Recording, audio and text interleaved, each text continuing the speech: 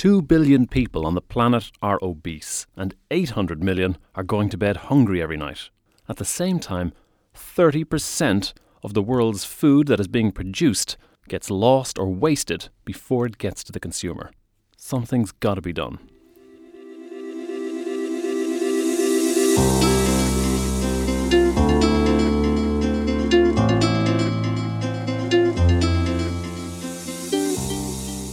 Welcome to Renewable Future from the renewable materials company Stora Enso.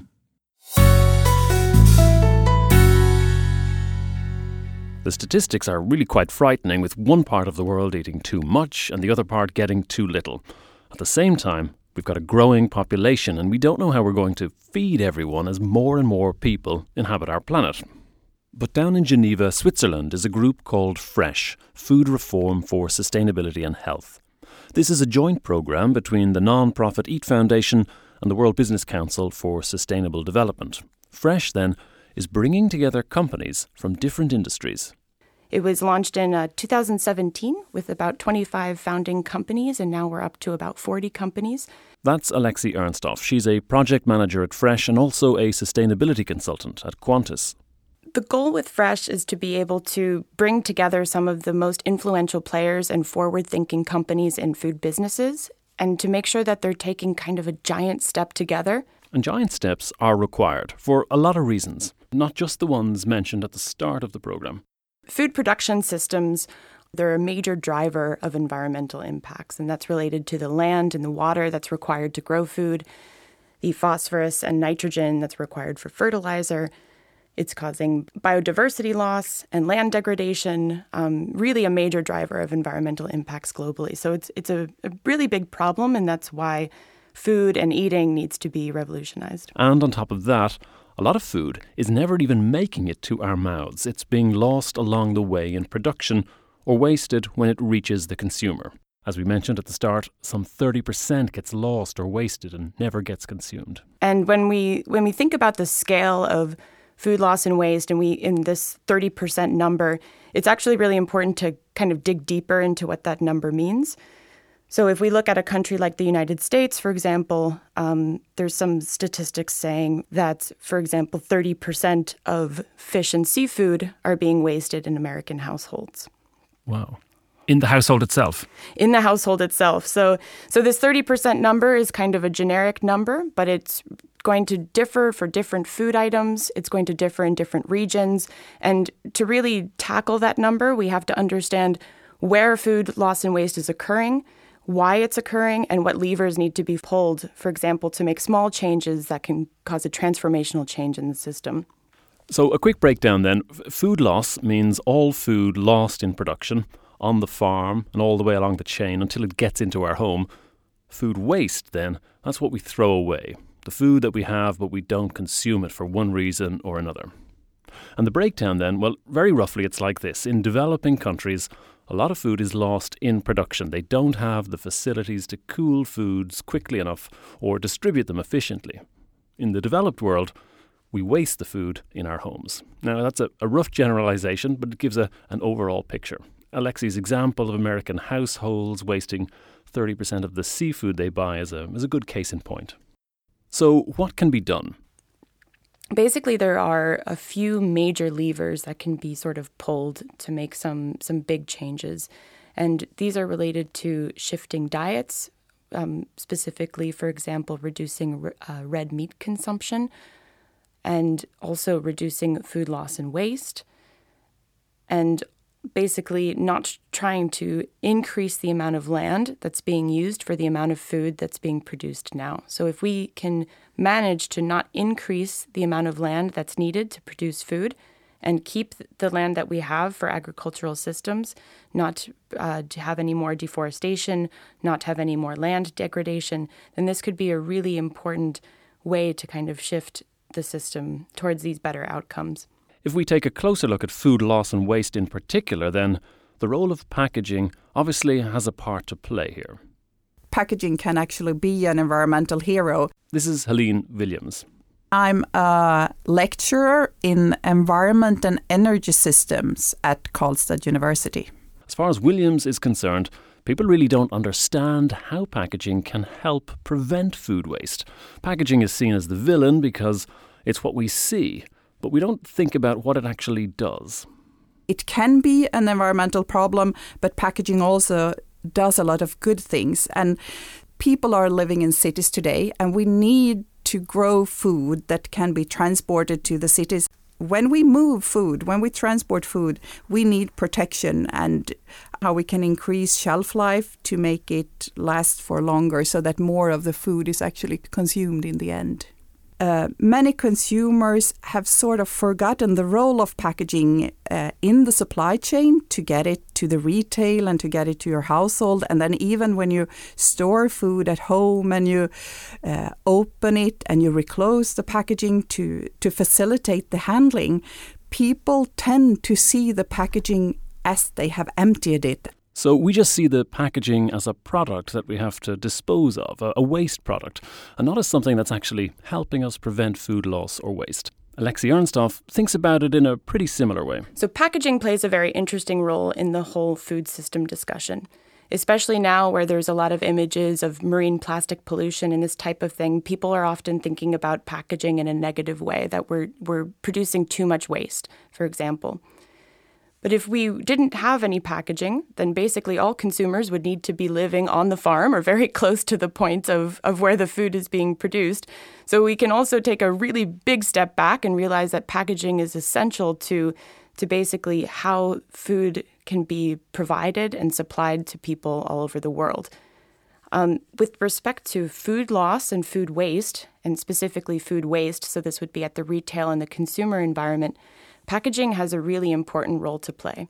And this can be in a technological sense. So, for example, packaging can help lessen oxygen exposure to different foods, which can lessen the extent to which they change color and become unattractive for consumers.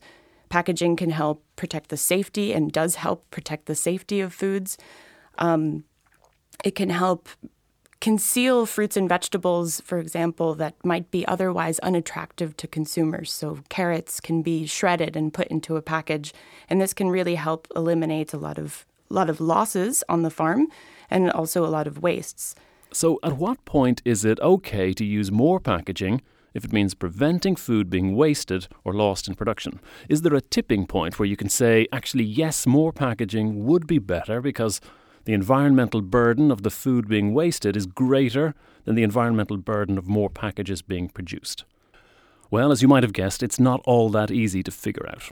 Helene Williams and her team have actually done this measurement. They've done a life cycle analysis on a series of foods, taking into account everything from the environmental impact of the food item itself, but also the impact of production of its package and even what happens to that package at the end of its life. Does it go to landfill or recycling?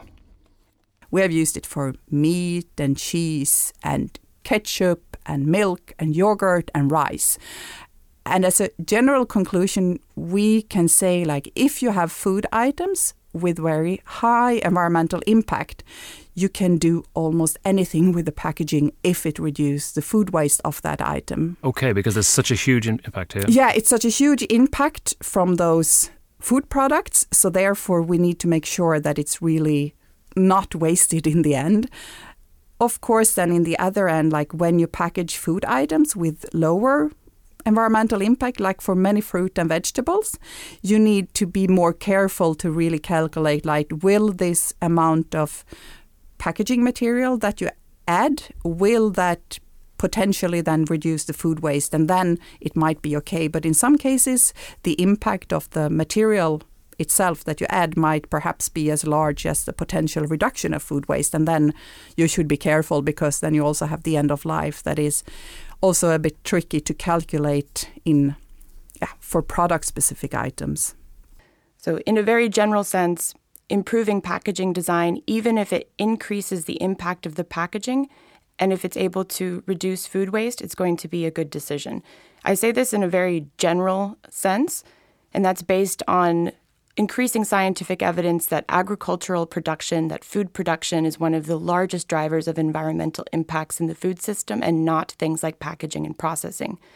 Now, with that said, It's also really important to consider kind of the regional context and a case-by-case basis. So if we have a country like the United States, the majority of food waste is going to be landfilled.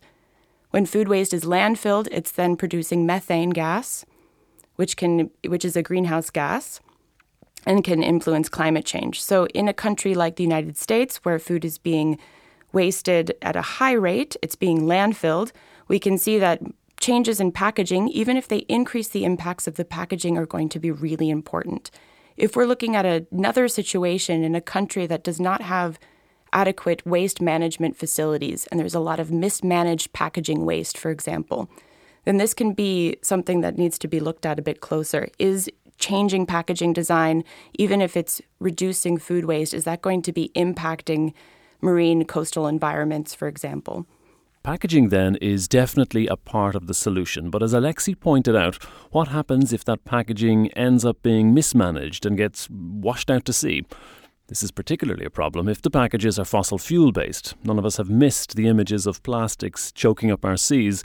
So the question is, are there alternatives there as well? Is there an alternative to plastic packaging, for example?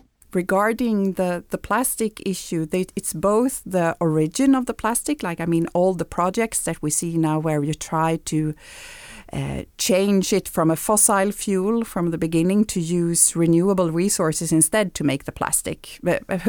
So that is one way of reducing environmental impact, where you change the origin of the material. But then, of course, also when you make plastic, and if you make plastic from a renewable resource compared to a fossil, and you get often the same plastic, and that needs to be taken care of in the end in the same way, because you don't want to waste that. You don't want it in landfill. You definitely don't want it in the water. The other obvious alternative is to find packaging that doesn't come from fossil-based materials. This podcast is from Stora Enso, so it's quite obvious that packaging from renewable materials, wood-based fibres, is clearly an alternative today. Alexi Arnstoff was talking earlier about making bigger behavioural changes, like cutting down on red meat consumption or cutting down on food loss and waste overall. But she also has another lever, as she calls it, that needs to be pulled, and this one is the most important one. In general, I think the most important thing is that people are valuing food more. And by people, I mean the companies that are producing and distributing food, but also people as in consumers and the everyday person. If we value food more and we understand how much work it goes into producing food, then I think we can really change how we think about food. We can reduce wastage of food in countries where food is plentiful. So the value of food is a really important thing to be considering when we think about how the system is going to change. And that value can also be related to how much it costs, how much the environmental impacts it's causing, how much social impacts it's causing, all of these different things along the value chain. There are unquestionably a lot of factors at play when it comes to reducing food waste. And if we take the advice of Alexi Arnstoff and start putting a real value on food, then it might bring about that kind of giant transformation that seems to be required. So with that, next time you're having lunch, enjoy that food and eat every bit of it. It took a lot of work from a lot of people to find its way onto your plate.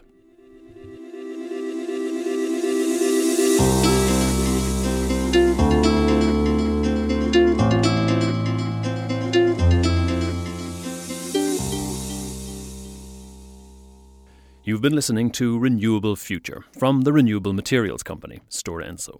We'd love to hear your feedback and ideas for new programmes or any comments you may have. Mail to podcast@storaenso.com.